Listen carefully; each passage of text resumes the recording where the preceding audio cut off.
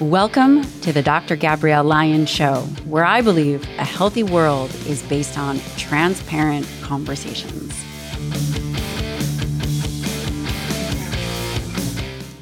In this episode of the Dr. Gabrielle Lyon Show, I sit down with Dr. Casey Means. She's a Stanford-trained physician and chief medical officer and co-founder of the metabolic health company Levels.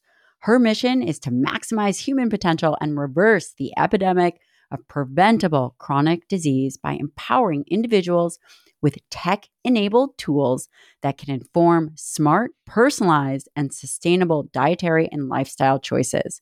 Dr. Means' perspective has been recently featured all over the place in the Wall Street Journal, New York Times, Men's Health, Women's Health, and more. I loved sitting down to talk to Dr. Casey Means. We have a lot of similar viewpoints. And in this episode, we talk all about why blood sugar regulation is important, the impact of blood sugar variability, whether it's too high or too low, the best way to eat and move to regulate blood sugar, and surprisingly, the worst foods for blood sugar. And finally, what is the impact of certain medications on blood sugar, and what does that mean for your metabolic health and body composition? If you like this episode, please take a moment to like, subscribe, and share. And just a reminder, I'm so excited to share with you my new book, Forever Strong, that is coming out October 17th. If you head on over to my website, drgabriellelyon.com, I have a whole bunch of free things for you if you pre-order the book. A whole bunch of stuff. I have ebooks, I have workouts, and surprise, we are going to be doing an in-person event in Austin in January. Please take a moment to help share this message. You know how important getting out the concepts of muscle-centric medicine are. So head on over to my website, or you can get it off Amazon. My website, in case you don't know, is drgabriellelyon.com, and there you will see Forever Strong. Okay, it's time to get on to the show. This episode was sponsored by Element. That's pronounced Element, spelled LMNT. I love this. I am in hot Houston, Texas. And by the way, when I moved here, nobody told me that summers were like 104 degrees. I am sweating everywhere. You just walk outside. You have to replace and replenish fluids, but again, you don't want to just utilize water. You want to use electrolyte ratios because we don't just sweat out water, we do sweat out sodium. Element is a science-backed electrolyte packet, and it has 1,000 milligrams of sodium, 200 milligrams of potassium, 60 milligrams of magnesium. I am really into the watermelon salt. It is great for summer. It is great iced. It doesn't have any junk. It doesn't have any sugar, no coloring, nothing artificial. Amazing. I'm using it before and after I ice bath. Yes, believe it or not, I am obsessed with it. It's been around for a long time, and you can get 8 single serving packets free with any Element order. It's a great way to try all 8 different flavors. You can share it with a friend. So go to drinklmnt.com/Dr. Lyon. That's drinkelement.com/Dr. Lyon. And if you don't like it, they offer a no questions asked refund. So it's totally risk-free. I am so grateful that Bite Toothpaste decided to sponsor this episode of the show. If it's one new product that I strongly recommend you try, it is Bite. They have toothpaste, they have mouthwash, and it comes in refillable glass jars. I have a little silver container. They even have soap. All of this stuff is low footprint. It doesn't have a ton of packaging. It is clean. Okay, so let me tell you about the toothpaste and let me tell you about the mouthwash. It is in a small, it's almost like a Tic Tac. You pop it in your mouth, chew it up, don't swallow it. You put some water in and bam, you have your mouthwash. So you don't have to have stinky breath and you don't have to travel with mouthwash. There you have it. The same goes for toothpaste. Pop it in your mouth, crunch it up, put some water in, brush your teeth, spit it out. So this is a dry toothpaste made with clean ingredients. It's sulfate-free, palm oil-free, and glycerin-free. It comes in refillable glass jars, and it comes in compostable pouches, so they're better for the environment. No more plastic toothpaste bottles. I strongly recommend you check this out. Byte is offering my listeners 20% off your first order. Go to trybyte.com/Dr. Lion or use the code Dr. Lion at checkout to get this deal. Dr. Casey Means, thank you so much for coming on the show. I am very excited to talk to you about all things blood sugar related, ENT, your transition from conventional medicine to more well-rounded, no offense, medicine. Tell me a little bit about how you got here. So now you are traditionally trained as an ear, nose, and throat physician. That's right. Dr. Lyons, it's so great to see you today. I'm so thrilled to be on your podcast. And happy to tell you a little bit about the journey briefly. I trained as an ear, nose, and throat head and neck surgeon. I did my medical school at Stanford, and then I went to Oregon Health and Science University up in Portland, Oregon for ENT training. And it was really interesting. I was just starting my 5th and final year of surgical residency. And I had this like total wake up call. It was almost like an out of body experience, actually, where I was doing, I think it was like my 3rd sinusitis surgery of the day. And I think this person had been in for like 2 or 3 surgeries. It was like a multiple revision sinusitis surgery. And I just kind of realized like, it's so, I do this all day, every day, but like, I don't actually really think that this surgery that I'm doing right now is going to actually like fix the problem or make this person actually healthier. She had like prediabetes, she was overweight, she had high cholesterol, she had all these other issues. And I just sort of felt like, I can just keep busting holes in these sinuses all day, but like, am I really actually making this person fundamentally healthier? And like, what are the actual chances that this sinusitis that she has and has had multiple bouts of and revision surgeries is actually like completely unrelated to all these other more chronic metabolic conditions that she has? And just sitting there like 9 years into medical training being like, I don't really feel like I understand the full picture of what's going on with this patient in front of me. And that was really, eye-opening. And it really sent me down this road of digging into more of like the root causes,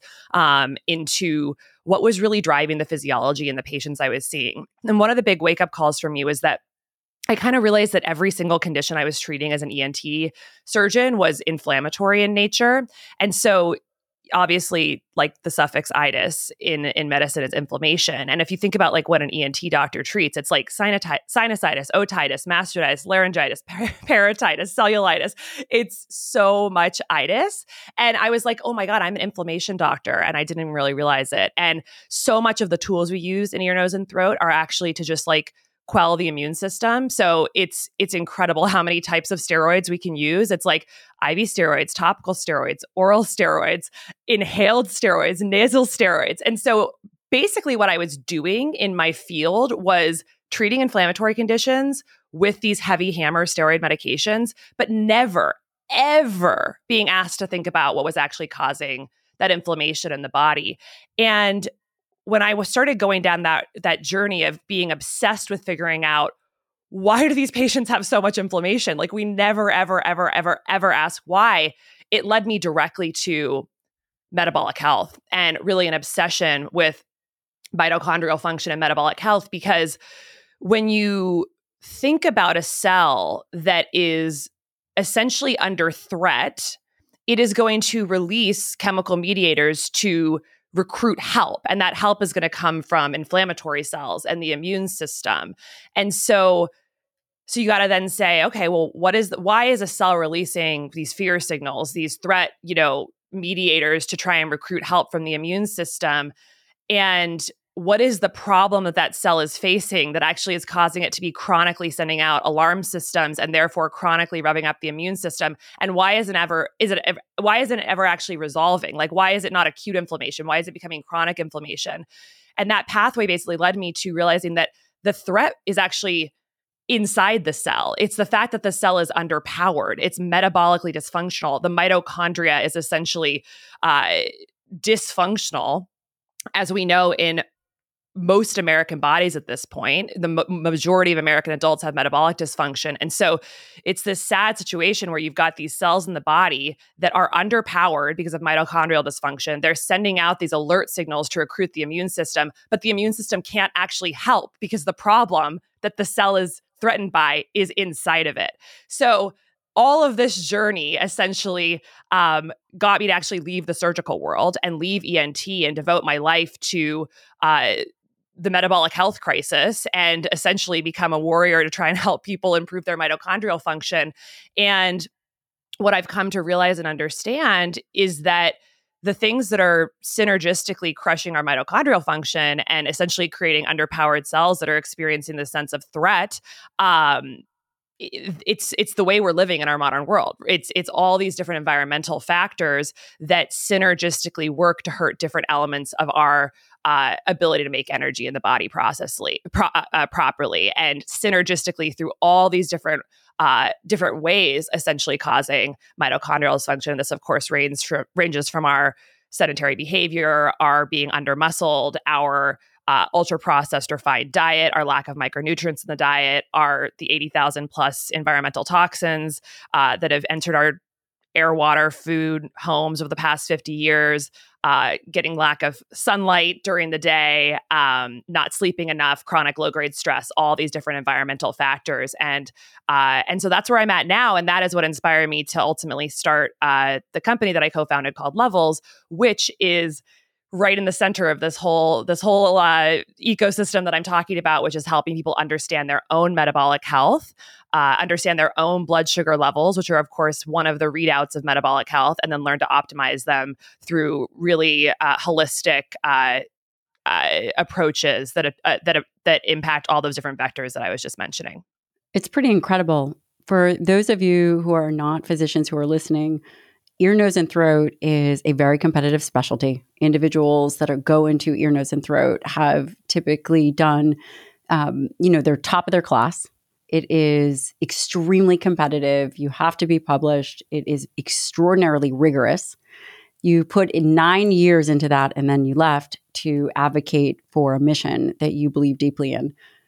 I am sure that was met with some backlash in your life, and your family probably thought you were a bit crazy at first, because everyone that is an innovator, individuals often say that they're crazy until they figure out that they are right. And Levels, it's so fascinating. This idea of glucose regulation is critical for everybody, including the provider. When we think about how do we regulate blood glucose, there are multiple ways to regulate low levels of blood glucose, whether it's the hormonal response versus the catecholamine response, versus there is one way that the body has to regulate endogenously elevated levels of blood glucose, and that's insulin.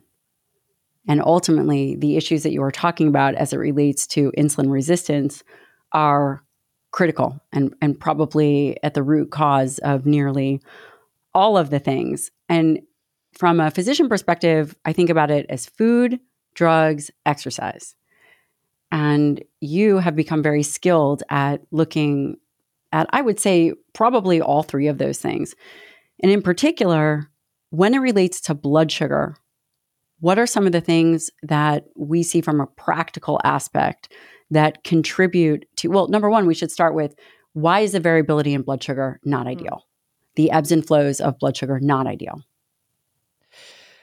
Great question. So variability refers to essentially how much our blood sugar is going up and down throughout the day. And what's starting to be uncovered in the research literature is that when the swings in glucose, like a big up after a meal and then a big crash, that big swing is actually independently associated with the future risk of type 2 diabetes and premature mortality. Even if your fasting blood sugar is normal and you don't actually meet the pre-diabetic or type 2 diabetes range. So glucose variability is independently associated with worst outcomes, no matter what bucket you fall into based on standard diagnostic criteria. So we want to essentially move towards, or the research is starting to suggest that we want to move towards much lower ups and downs in our blood sugar throughout the day, as opposed to these big peaks and valleys. And one of the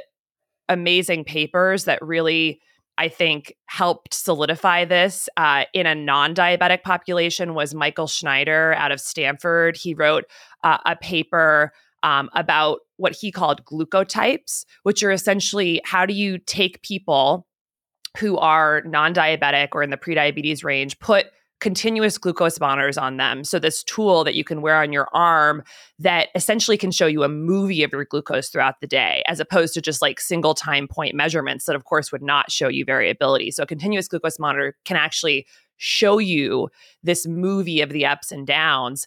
And he put these sensors on people and showed that you can kind of bucket people into 3 different categories: low variability, medium variability, and high variability. And that was for people who might not have any diagnosis, again, of diabetes, but even just someone like, just take 5 ostensibly healthy non-diabetic people, they could fall into these different buckets of how high their blood sugar was going up and down throughout the day. And he showed that when you correlate that with other metabolic biomarkers that we care about, like fasting insulin, hemoglobin A1C, fasting glucose, triglyceride levels, that essentially they basically got worse for every biomarker as you went from low variability to high variability. So there's a strong correlation between overall metabolic biomarkers that we know are predictive of future cardiometabolic diseases and high variability. So that doesn't really get at the chicken and the egg, like which one is causing which, but what it basically shows is that there's an association with variability and poor health outcomes. He also showed that based on our standard diagnostic criteria, which of course is like fasting glucose and oral glucose tolerance tests and hemoglobin A1C, those are the 3 ways that we would basically diagnose someone with prediabetes or type 2 diabetes, that actually, if you put a continuous glucose monitor on someone and looked at their variability, he showed that people were reaching pre-diabetic levels of glucose 15% of the time, even if they were totally normal by other criteria. So you're probably able to catch a lot of people with early metabolic issues if you're able to see variability that you're going to miss if you just do the standard diagnostic criteria. And some evidence is starting to show that this variability might actually be an early sign of insulin resistance, like that we could catch it through variability before fasting glucose starts to change. And the reason for that is because as you become more insulin resistant and your cells are starting to put up this block due to, underlying mitochondrial dysfunction, intracellular lipids, all these things that are blocking the insulin signal from, essentially from being transmitted within the cell and then causing the body to compensatorily increase its insulin levels. As that process is happening, the fasting glucose is still going to look normal because the body is basically becoming insulin resistant. It's overproducing insulin to basically overcome that block, and that works for a little while. So you're hyperinsulinemic and fasting glucose looks okay. But that person may start to have issues clearing glucose out of the bloodstream after a meal. So let's say you eat a high carb meal and your glucose spikes, their peak might be higher and it might take longer to actually get all that glucose load out of the bloodstream into the cell because there's that early insulin resistance. So by actually looking at variability, you might be able to kind of pick up some nuances about difficulties clearing glucose, i.e. early insulin resistance, before the fasting glucose actually gets to the pre-diabetic or type 2 diabetic range. So that's really why variability is starting to emerge as something really important. And we're at a time now where continuous glucose monitors are gaining awareness amongst practitioners and consumers and patients. And so we're kind of in this interesting time where both the research and the landscape of access to this technology are meeting up. And I think it's going to be really exciting for like future diagnostic potential, but also for potentially like prediabetes reversal strategies and things like that. But it has certainly not made it into like mainstream guidelines yet. That is absolutely fascinating. Eventually, I believe that it will be a tool that is utilized so much more frequently for exactly those reasons that you're speaking about. If we can do early intervention then we can actually change the trajectory. And at precisely what you said, there's a discussion. Is it skeletal muscle insulin resistance? Is it liver insulin resistance? There's three main sites that insulin really works on. We think about muscle, we think about liver, we think about adipose tissue. Is there impact on the brain? Of course, but ultimately, when we have issues with glucose homeostasis over time, insulin resistance creates a whole host of very significant issues, including elevated levels of triglyceride, increase in circulating free fatty acids. There are multiple issues. When we measure fasting blood glucose, you mentioned that potentially the quote normal ranges are a bit high. Is there a target that you like to see, that the collective data likes to look at, that would be not normal but optimal? Great question. From reviewing the literature of essentially how risk for future diseases shows up based on where you are on the fasting glucose spectrum, and also just from really talking to so many experts in the space who are sort of metabolically savvy physicians, so merging expert opinion and also the research literature, it really seems like the optimal fasting glucose range is between about 70 and 85 milligrams per deciliter. And for people who may not be practitioners listening, so anything less than 100 milligrams per deciliter is considered non-diabetic for fasting glucose. So you walk into the doctor's office, and let's say your fasting glucose is 97 milligrams per deciliter. I'd say 9 times out of 10, the doctor's not even going to mention it. They're just going to say, oh, yeah, you're totally fine. You're normal. Metabolic stuff looks good. And it's a huge disservice to the patient, because if you actually look at the curves and the odds ratios and the risk ratios of getting future type 2 diabetes, developing obesity, developing ischemic or thromboembolic stroke, premature all-cause mortality, it's J-shaped curves for all of these, where basically the lowest risk is around 70 to 85 milligrams per deciliter. And then it goes up sharply as your fasting glucose goes between about 85 milligrams per deciliter and 100 milligrams per deciliter. And then, of course, it goes up even higher as you go into the prediabetes range and the type 2 diabetes range. But we're basically telling those people who are on the upswing, the early upswing of that curve for future risk, that they're totally normal, when actually I'd much rather be at the nadir of that curve. And it is actually important to mention that it is a J-shaped curve. So it below 70 milligrams per deciliter, you actually do see kind of an uptick of future risk of various cardiometabolic diseases, which I think is really interesting. And so that's why I said, some people ask, well, is lower better? Should we shoot for 60 milligrams per deciliter? And in the current research that exists, there are quite a few J-shaped curves where at the lower range, it actually goes up. And the certain authors have speculated on why. And the thought is maybe that as you get towards those lower glucose levels for fasting, it's almost like a stress signal to the body that may be releasing catecholamines and actually creating sort of more of stress physiology in the body, which can also hurt mitochondrial function. But and I'm just saying this more conjecture, I don't know for sure, but I think that if someone is metabolically flexible and is actually really adept at, their bodies are really primed for fat oxidation and they can use other substrates for ATP production other than glucose, I actually think you'd probably find that people with a fasting glucose lower than 70 are not going to have increased risk of mortality, because we see a lot of people on a ketogenic diet or a higher fat diet who tend to fall into those lower ranges for fasting glucose. And I'm not getting a signal from knowing these patients or what their other metabolic biomarkers are that they're probably at higher risk. So I think if you take someone who's not metabolically flexible, really dependent on glucose oxidation for ATP production, and all of a sudden throw them into a glucose level of 60, that could be a stress signal in the body. But I would guess that for someone who's really metabolically flexible, that it's actually probably not. So, but based on what the literature says, I would say 70 to 85 milligrams per deciliter is probably going to be associated with the lowest risk of future chronic diseases in terms of fasting glucose. And that's certainly what I shoot for. And one last thing I'll note is that if you are checking your fasting glucose every day, either with a finger prick or a continuous glucose monitor, a lot of people will find that it bounces around aggressively day to day. So if I am just like completely on point with all my health vectors, so I'm lifting, I'm walking, I'm doing zone 2, I'm getting quality, consistent sleep, I'm, eating a whole foods, low glycemic diet, getting my protein, not eating late at night, my fasting glucose could easily be 70 milligrams per deciliter.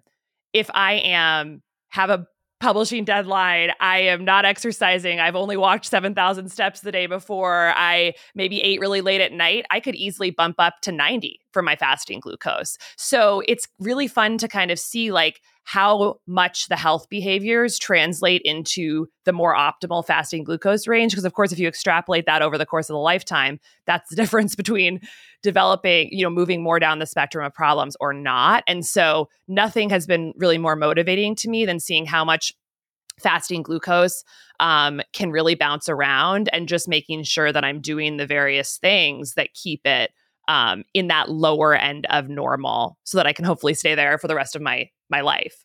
I love how you said the lower end of normal. It's interesting. I often wonder about ketogenic diets and beta cell dysfunction over time. I don't know if you've read about that, but oftentimes if insulin is not stimulated over a period of time, I believe that there is some destruction to those pancreatic beta cells. So perhaps adding some kind of carbohydrate in rather than chronically doing a ketogenic diet may be of some benefit to allow for, if an individual goes off of a ketogenic diet, that the body still is able to manage and mitigate blood glucose levels from carbohydrate load. Would you say that that's accurate?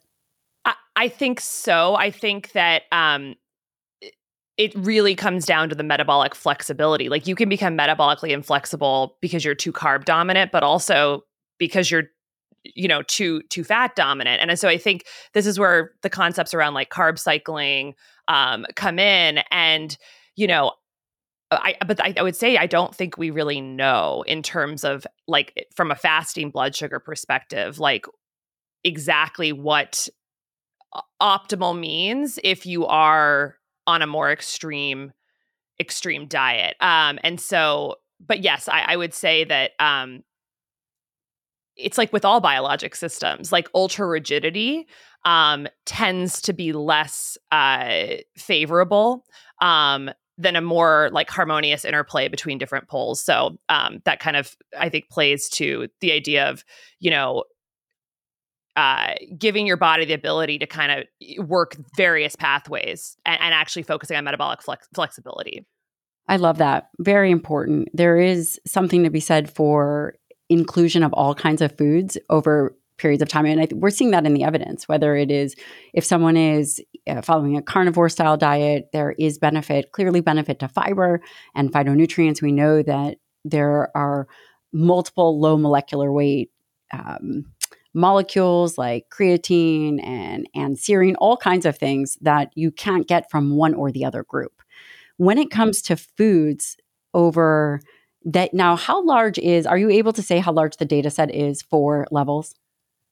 Well, in terms of people who have used the program, it's been somewhere around 50,000 people. In terms of, so people who join the Levels program, you can opt in to an IRB approved research study. And that number I actually don't have off the top of my head, but there is a subset of that has actually entered a research study where we can actually look at the data. Incredible. Yeah. Before we talk about the foods that relate to blood sugar, I think that it's important to mention postprandial, mean after feeding glucose disposal. So what is the body in again, I hate to say healthy sedentary, but a sedentary individual, what does that kind of look like? To maintain blood sugar at 85 milligrams per deciliter, we are looking at 2 grams per hour for the brain. Organs are about 2 grams per hour. Muscle is around 2 to 3 grams per hour. I know most people are shocked by that, but muscle is not extremely metabolically active. Glycogen deposition in the liver is about 30 grams.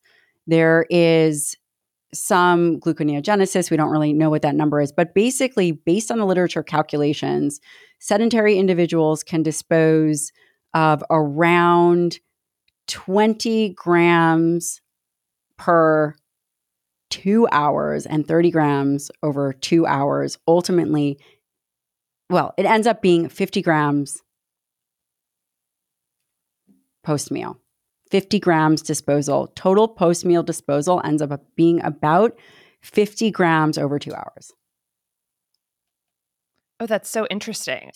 Yes. So here's why I'm bringing this up.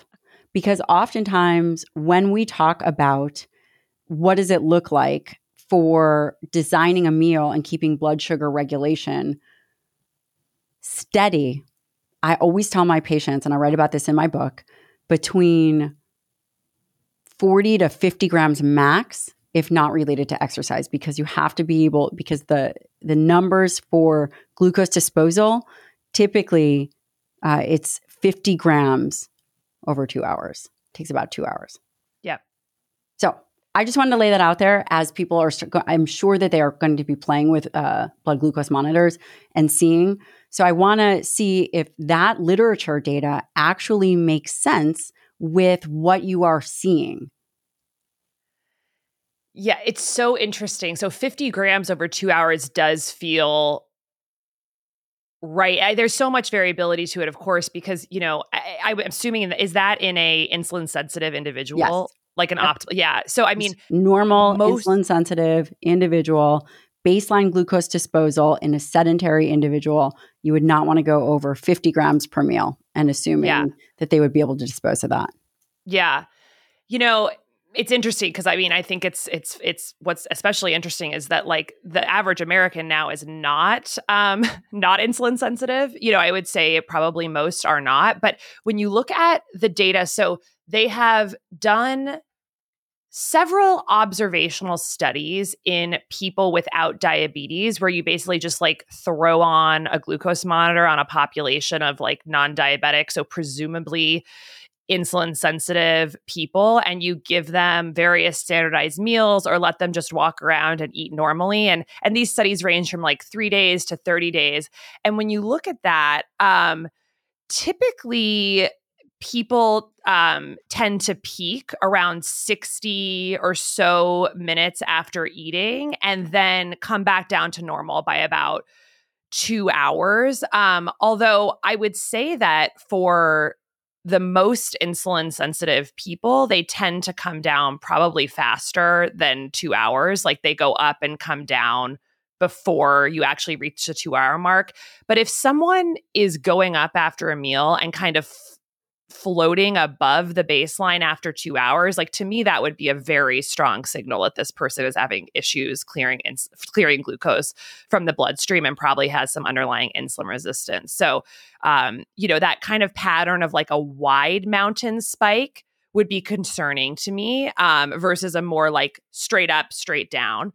And so, but yeah, I would say like just like anecdotally from levels data, 45 minutes to an hour is about when people tend to peak and then come back down and be down to baseline before about 60 minutes. We haven't like fully analyzed or published all that data, but I would say it matches up pretty closely with the observational studies you see in healthy populations. But it's interesting. Like I think something we focus about so much, I think, in the glucose, metabolic health, CGM conversation is like the inputs, like how much glucose is actually going in the meal, which is such an important part, and how it's balanced and how quickly it's being absorbed. Of course, like fiber, protein, fat is going to change the dynamics of how quickly the glucose is being absorbed.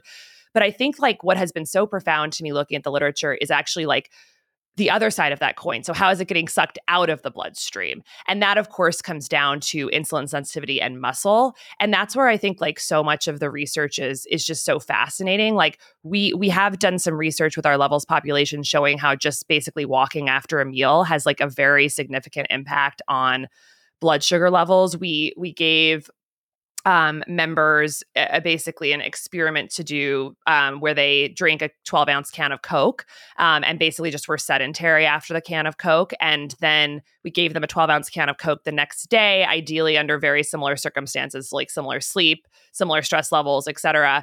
And then they just had to take basically a brisk walk after the meal or after the Coke. And we actually saw that the glucose peak went from 162 milligrams per deciliter on average to 132 milligrams per deciliter on average. So just taking like a simple walk after the meal, activating the muscles to basically, pull the glucose out and actually process it, had a fairly robust response on that peak glucose level. And that represented about an 18% decrease in peak glucose levels. So I think if you extrapolate that over the course of a lifetime, like the simple act of just taking a walk after a meal, could be very, very, very powerful as sort of this, as you talk about so much, like this incredible glucose sink. And of course, there's insulin independent mechanisms of getting glucose out of the bloodstream with muscle activation. And so it's almost like a freebie. So of all the things we've learned, I think one of the biggest ones is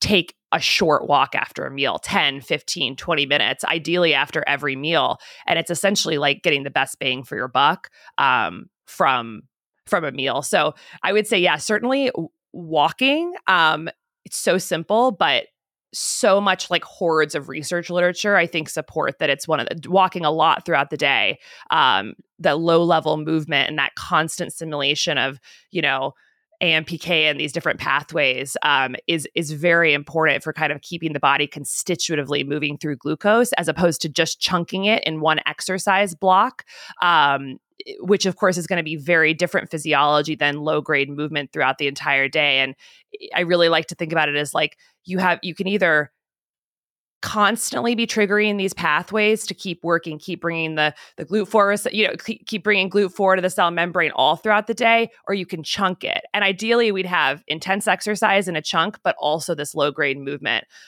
throughout the day. So I think that's one of like the biggest takeaways I've seen from both the levels data, but also just like the general research literature about walking.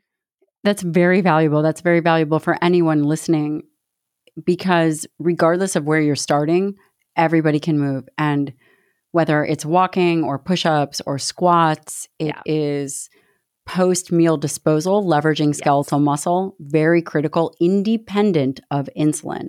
So what Casey is saying is that you can move blood glucose out of the bloodstream into skeletal muscle independent of insulin. And that is incredible because we know that muscle accounts for 70+% of glucose disposal. Thank you to Inside Tracker for sponsoring this episode of the show. Please head on over to insidetracker.com/Dr. Lyon for 20% off. Again, I love Inside Tracker. Again, this topic of conversation, we are talking all about glucose regulation, insulin. You should know your numbers. You can do that by heading on over to insidetracker.com/Dr. Lyon. You can get a daily action plan with personalized guidance, the right way to exercise, nutrition, supplementation.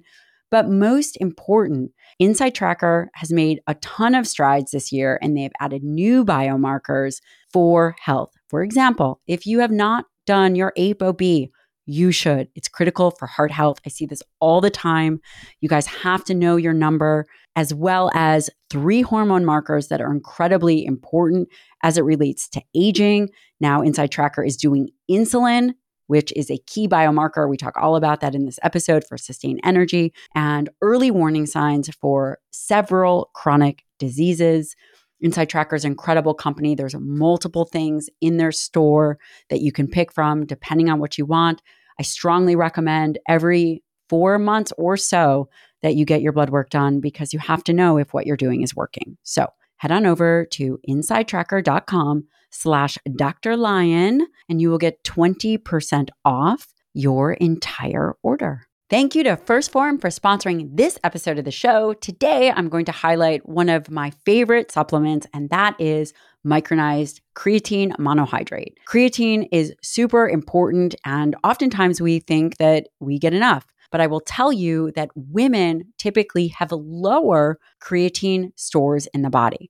Why is this important? Well, it's easy to supplement with creatine. And not only is it an amazing source of energy, especially your body uses creatine in periods of stress or exertion, endurance activities, anaerobic capacity. Creatine is utilized for performance and energy. But what's so amazing about creatine is that we're seeing it positively influence the brain, cognitive capacity.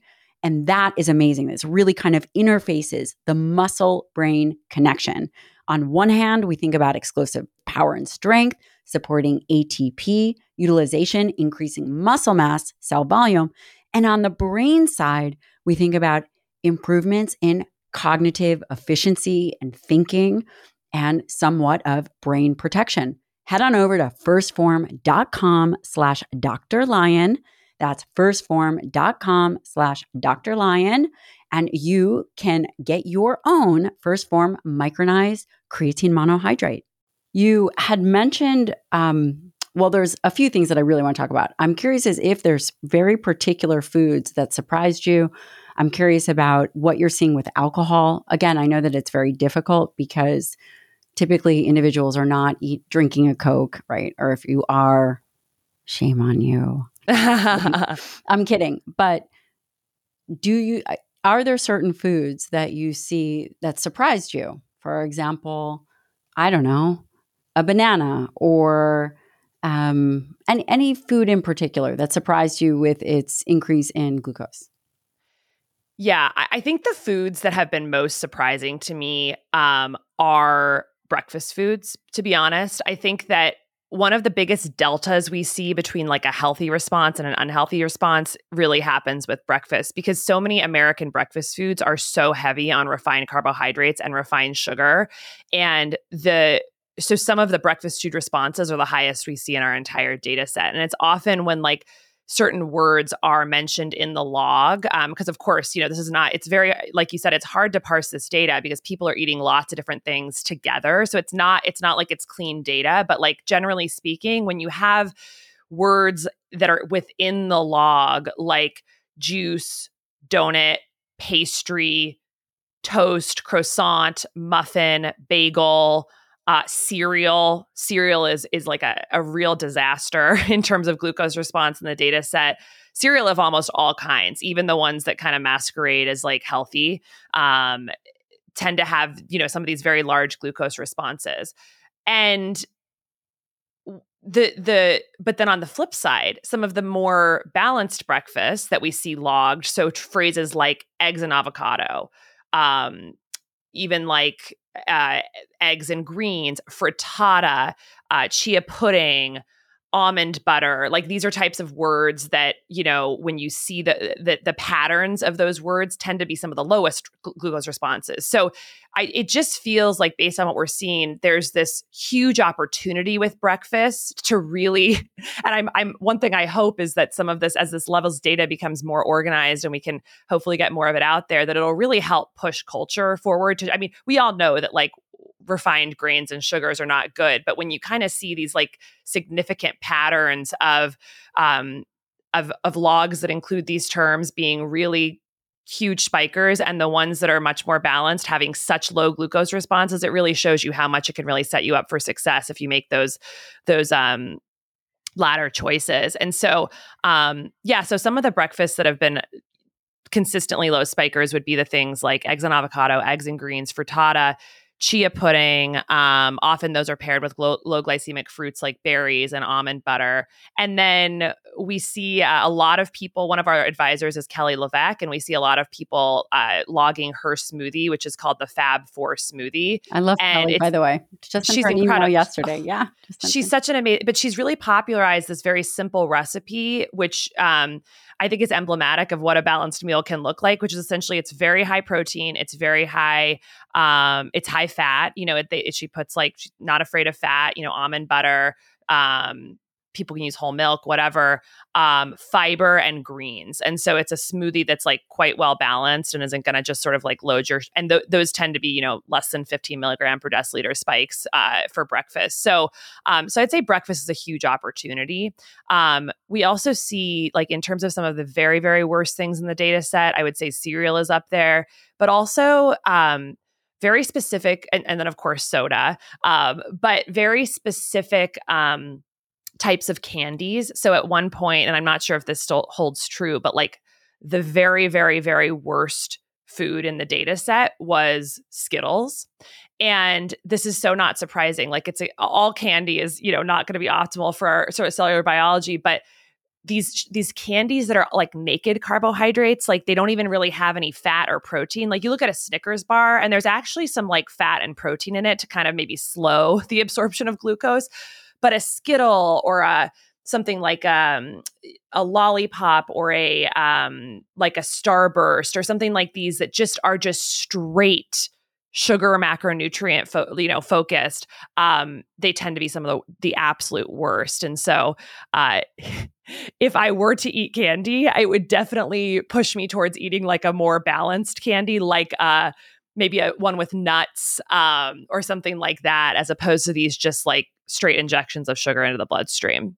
I like that. So basically, you're saying if you're going to make a bad choice wisely. I can appreciate that. Also, what you are seeing in the data set and what we know in some of the literature out of Heather Leidy's lab talking about combination meals, protein first, not breakfast skipping, really changes the impulse to eat later on in the day. People really care about weight loss. People care about weight loss. People care about weight loss as it relates to blood sugar regulation, not being hungry. Absolutely agree with you in terms of that first meal, the data would support that is actually the most critical.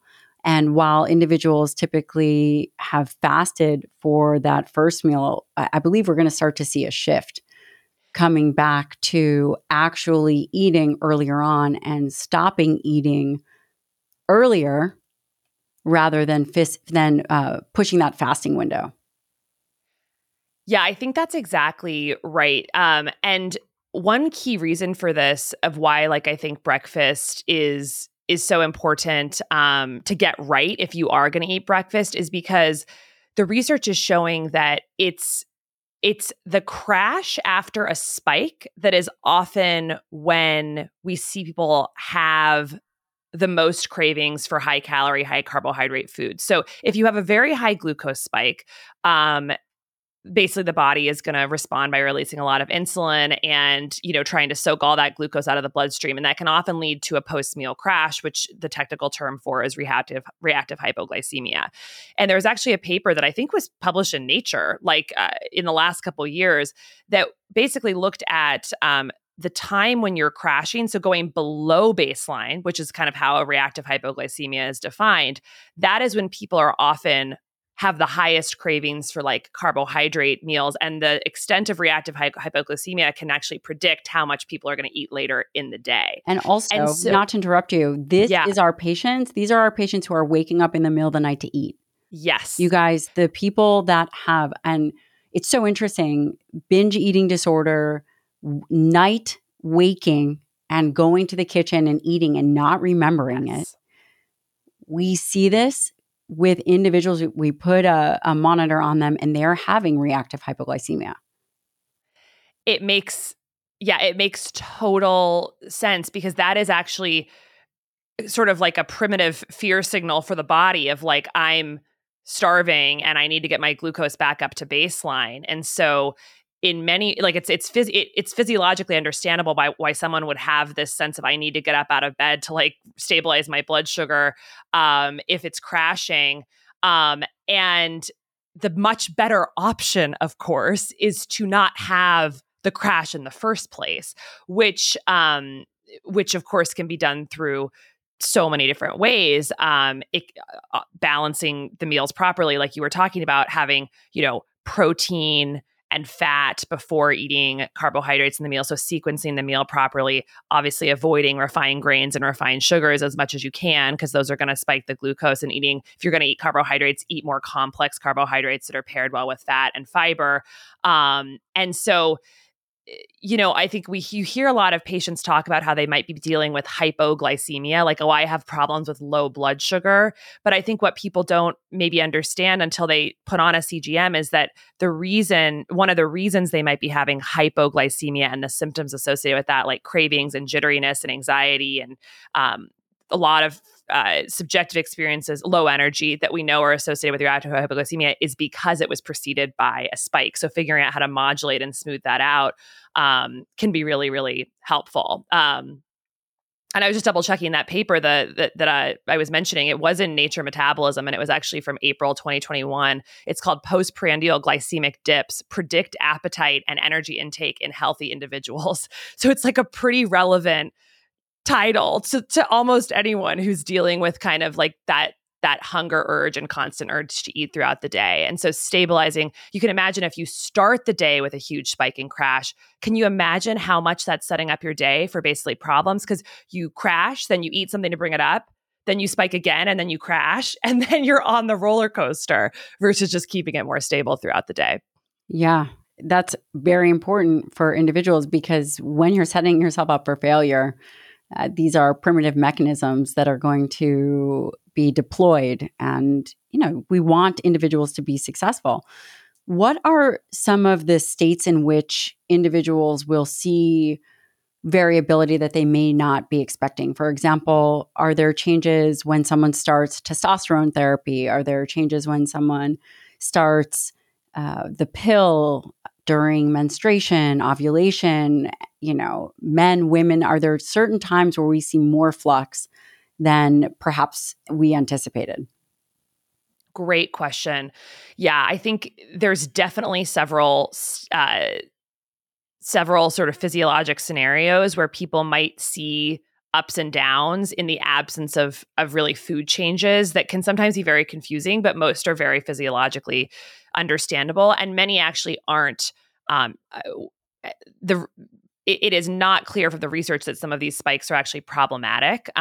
So I think one of the ones that you've probably seen a lot in patients maybe wearing CGM is that when people do really intense, high intensity interval training activities where they're getting their heart rate up to 80% or above of their max heart rate, or an elevated VO2 max, although most people aren't checking that while they're working out all the time. So it's more like heart rate as a proxy, or sort of like powerlifting, basically anything that's like the most intense exercise you can do. We often see people having like a significant, very sharp glucose rise, even if they're fasted. And the reason for this is because these exercises can release catecholamines and cortisol and stress hormones. And essentially those hormones can then tell the liver that the body's in need of extra, fuel to fuel the muscles and cause glycogenolysis from the liver and release glycogen into the bloodstream very quickly to essentially fuel this exercise. And so this is one of those spikes where it's physiologic, and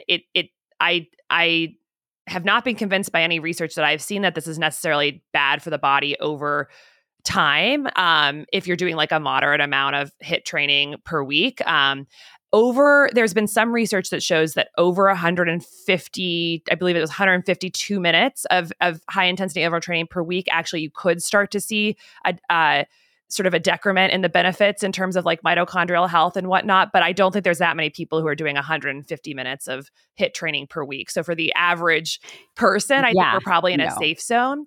And so that glucose, I think we know that those exercises over almost immediately improve insulin sensitivity, and over the long term, like are positive for overall metabolic glucose dynamics. And so even though you're seeing that spike, it's very different than a food spike because it's a feed forward. You're releasing that glucose and then you're processing it into, ATP and actually using it for energy. And you're likely getting a lot of it out of the bloodstream through these insulin independent mechanisms.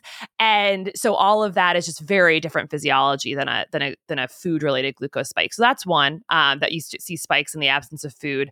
Another one is different phases of the menstrual cycle. So people, and this is, we know that people tend to be more insulin sensitive in the follicular phase of their cycle than the luteal phase of their cycle. We tend to become slightly physiologically insulin resistant during the luteal phase of the cycle. And this may have something to do with the balance of estrogen and progesterone during that phase of the cycle. And so people will sometimes find that they spike higher to food in the luteal phase because they're a little bit less carb sensitive, they're a little bit more glucose intolerant or carb sensitive. And it's subtle, but we definitely have heard some reports of that. So I'm not sure if that's something you've... Do you think it's significant as it relates to body composition over time or managing hunger, just out of curiosity? I don't know if it is I think I don't have the numbers off the top of my head, but in terms of like how fasting glucose changes from follicular to luteal, from what I recall from the research, it's like less than 10 milligrams per deciliter in terms of shift in fasting glucose. Like it's small numbers, but there's something there. And the way I kind of approach it is just thinking more about how to make sure I'm supporting my glucose disposal during that phase of the cycle. So being just a little bit more dialed in with, I don't want excess glucose sitting in my bloodstream, no matter what is going on. So do I maybe take like a very gentle like walk after my meals, maybe for a little bit longer during that phase of the cycle? Or, do I just really make sure I'm getting optimal sleep so that I'm not going to be hitting myself with insulin resistance from these other mechanisms like stress or sleep deprivation, because we know both stress and sleep deprivation can acutely cause insulin resistance like the next day. So just making sure that of all these different levers you can pull, you're not kind of adding more fuel to the fire if there's already a physiologic sort of hormonal reason for why you might be slightly less insulin sensitive. So the other ones, like I just mentioned, sleep and stress, both can cause people to have glucose changes in their changes in the dynamics of their glucose. We see a lot of members reporting that when they're having an acute stressor, like getting up and speaking in front of people or presenting at work or something like that, or having a fight with a loved one, that they often will see a glucose rise. That's those similar mechanisms of stress hormones and catecholamine release causing glycogenolysis. That I would say is probably not a healthy version of this physiology, because you're not actually using the muscles to clear that glucose in that stressful situation, right? Like you having a fight with, your partner and, going back and forth or giving a talk, like you might be having that release of glucose into the bloodstream, but there's no sink for it. It's just, so that's where, unless you go take a walk or work out or something, you're going to probably need to release insulin to actually clear the glucose. So that's going to probably be one. And it makes sense. We know that chronic stress over time and chronic sleep deprivation both are very bad for metabolic health. So, and then there's certain medications that can definitely cause glucose issues. So like corticosteroids. So the steroids like they were prescribing for so many patients in the ear, nose, and throat world tend to cause pretty significant glucose elevations. And it's wild actually to see how high, and it's something I've talked to a lot of my surgeons, anesthesiologists and surgeons will actually just give, IV steroids before or after a surgical procedure for several reasons. Like one is because it can help with pain after surgery. It can help with just general inflammation after on the surgical site. But I think it's something we actually need to dig deeper into as like a medical community, because I think if you put CGMs on patients post-operatively and just looked at what was happening for the week after surgery with their blood sugar after giving them those IV doses of steroids, we'd probably find that it's like monumentally elevated. Of course, we just don't like see that because we're not putting these CGMs on people. But I think there's probably some more digging we need to do into that, because steroids are just profound elevators of blood sugar, whether it's like an oral steroid course or an IV. I would say less so with certainly like nasal steroids, like a Flonase, and definitely almost nothing with a topical steroid. But oral and IV is pretty pronounced. And I'll just mention, when I think about muscle-centric medicine, we do think about medications that create issues. Oral steroids, that is on it. Oral steroids induce insulin resistance. They do this by inhibiting GLUT4 transporters in the muscle. Yeah. It can cause a 30 to 50% reduction in insulin-stimulated glucose uptake, 70% reduction in insulin-stimulated glycogen synthesis. That's a problem. And we know whether the chicken or the egg, where is the actual defect? There's probably multiple areas of challenges within the body, whether it's glycogen synthesis, whether it's, reduced insulin synthesis, any of those things. Oral steroids actually contribute to many of them, nearly all of them. So from insulin resistance, inhibiting the transporters, reduction in the stimulation of glycogen synthesis, reduction of insulin synthesis. So there are issues. Have you seen, and that's so interesting because as an ENT, again, one of the things that you were always prescribing, not always, but for an acute itis, we give patients corticosteroids. And then someone would say, okay, well, they are having an inflammatory reaction. You do need it to treat it. I absolutely agree with you. That may be a time in which we change their diet. It may also be a time where we do monitor their glucose, especially if it's cyclical and there's cyclical need, whether they're an asthmatic or whatever that individual is needing. Do PPIs also, are there other things that change blood sugar? We can talk about GLP-1s, we can talk about metformin, but I'm just curious from an ENT perspective, were there other things or had you thought of other things? Yeah. When you think about medications or really any substance that's going into the body, it's interesting because there's some medications that are going to acutely affect blood sugar, either bringing it up or bringing it down. And that's something you can really see on the continuous glucose monitor. And that steroids is the perfect example of that.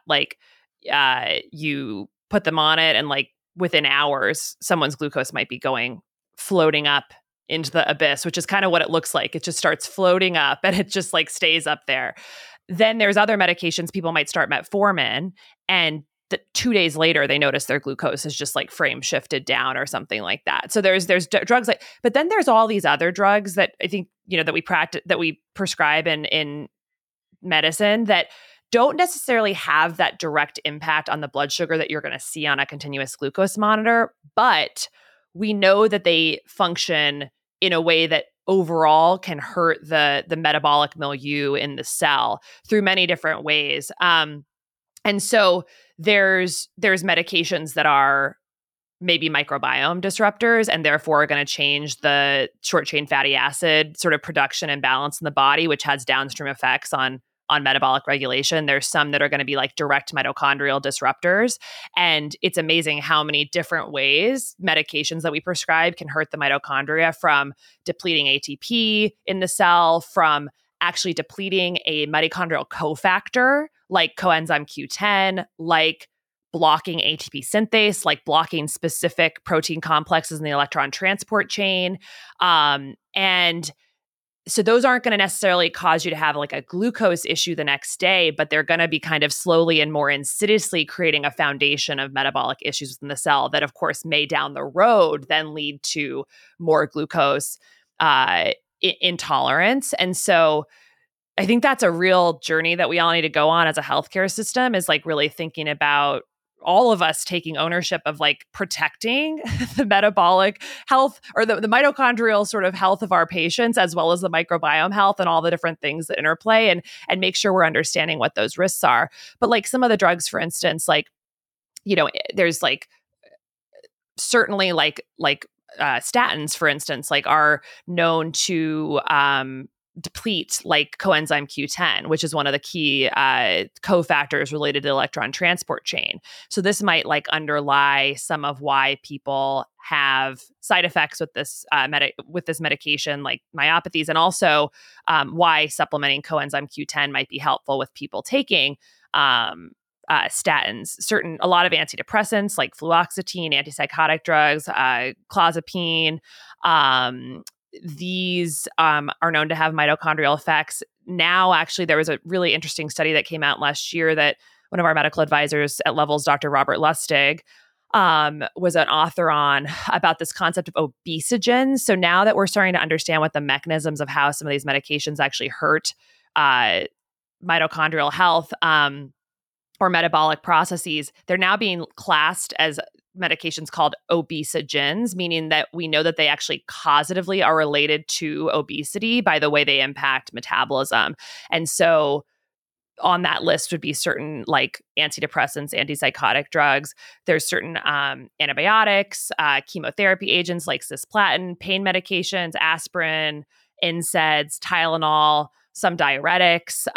So just a lot of medications that in some way have either direct or secondary effects on these pathways that, again, can be direct mitochondrial inhibition, microbiome related, or the way in which they impact epigenetic modifications that can then have downstream effect on metabolic pathways. So just really something, I think, so no blanket statements here about like what to take, what not to take, but like more like these are questions to probe with your doctor about like what are the unintended consequences of what I'm taking so that we can have like a real risk benefit conversation because,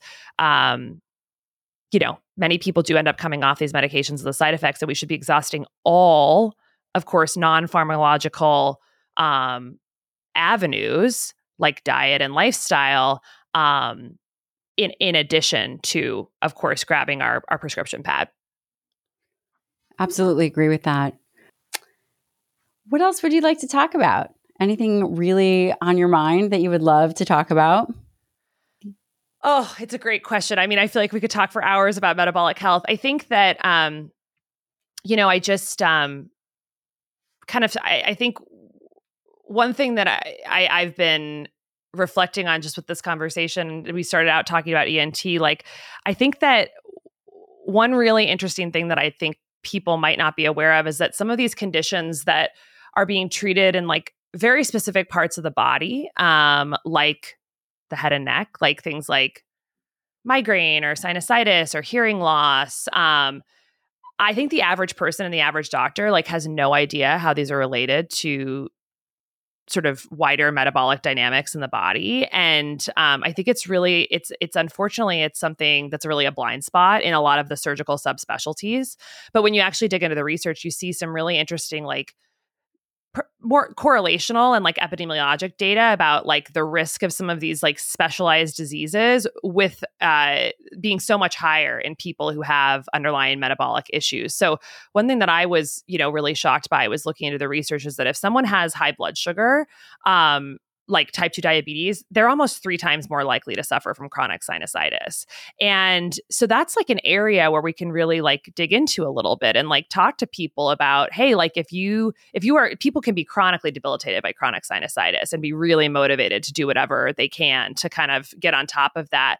And so if there's an avenue there of like stabilizing blood sugar, improving insulin sensitivity that can actually help with that, like it's really worth talking to patients about. Similar with actually hearing loss, which is, one of such a common complaint in I know you've trained as a geriatrician, and like it's really debilitating to people. And usually the way that we talk about it is like, oh, you're getting older and you went to too many loud concerts in your youth.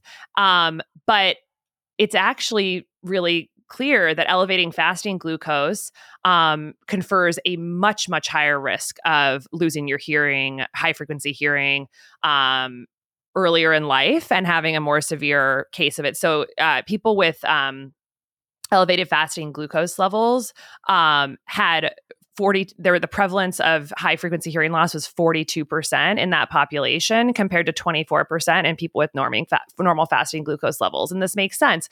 The hearing is one of a very metabolically demanding, very process in the body. It's very complex signal processing, and it's very small parts of the body. So like the hair cells that actually the cells that do hearing in the ear are called hair cells, and they're fed by extremely small blood vessels.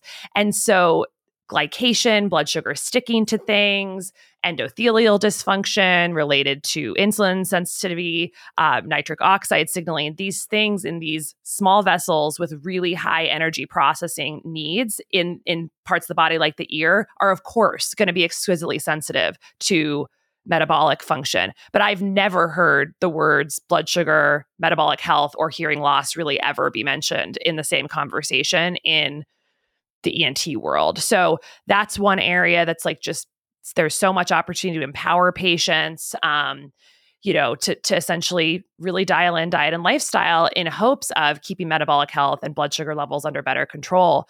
Another one that we saw a lot in my field was like people with migraines, which can be, again, very debilitating, affect women more than men. And there's a lot more coming out now around like the neuroenergetic theory of migraines.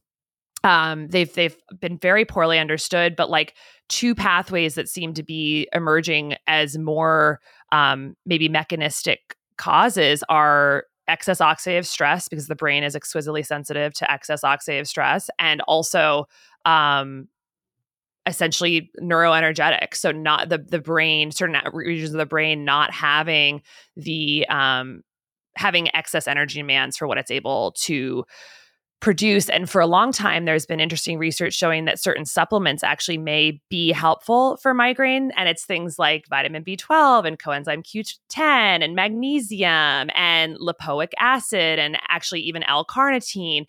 And it's sort of always been like a question of like, oh, well, I wonder why. Like, that's kind of interesting.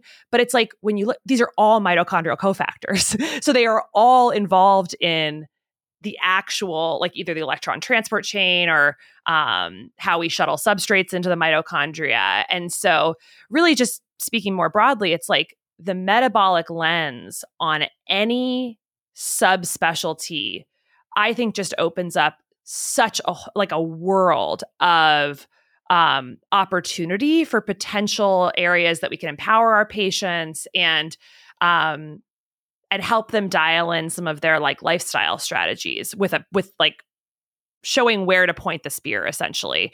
And because I think people, like, you know, if they're just like, oh, I need to eat healthier and I need to exercise more, it's maybe less compelling than helping people understand really where they're like what they're trying to achieve with this. So I would say, just for any subspecialist who might be listening, it's like, get on PubMed and start to like look at some of these different links that we may not be like in our guidelines, but actually might be something that you have to kind of search for different things. Like, if you're an orthopedic surgeon, for instance, like start looking up things more like oxidative stress and osteoarthritis, or mitochondrial dysfunction and osteoarthritis, or things like that start to open up a whole set of literature that is just not necessarily what we're learning about in our conventional training or practice.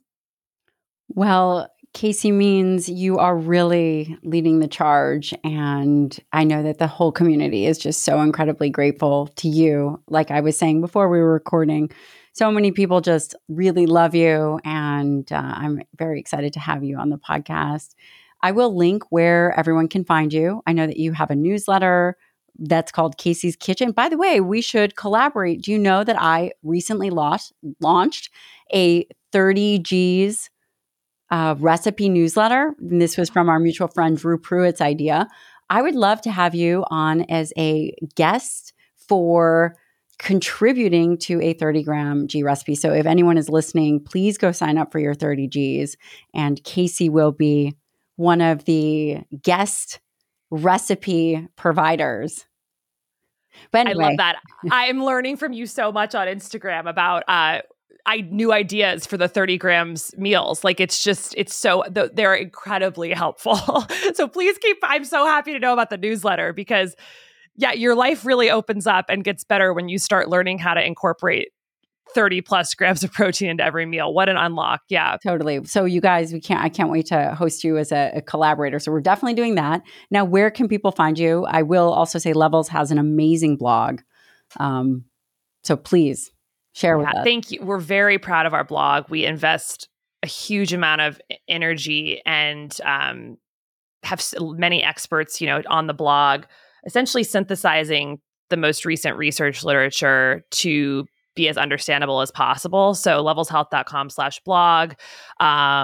And we also do post a lot about like things we're learning from the data set and what members are experiencing about how to stabilize their blood sugar levels on our Twitter and Instagram @Levels. And I am at Dr. Casey's Kitchen on Instagram and Twitter. I recommend signing up for the Levels newsletter and checking out the blog. There's lots of great information there. And when is your book coming out, by the way? It comes out next May. So as you know, these publishing processes are a long time. So the book is done, but it comes out in May, so just under a year. And I'm so excited for your book coming out. Thank you. Well, it's a total process, so I'm excited to have you back on to talk about your book. That is going to be great. Dr. Casey Means, I will see you in LA very soon. Thank you so much for coming on the show. Thank you so much. The Dr. Gabrielle Lyon podcast and YouTube are for general information purposes only and do not constitute the practice of medicine, nursing, or other professional healthcare services, including the giving of medical advice. And no patient-doctor relationship is formed. The use of information on this podcast, YouTube, or materials linked from the podcast or YouTube is at the user's own risk.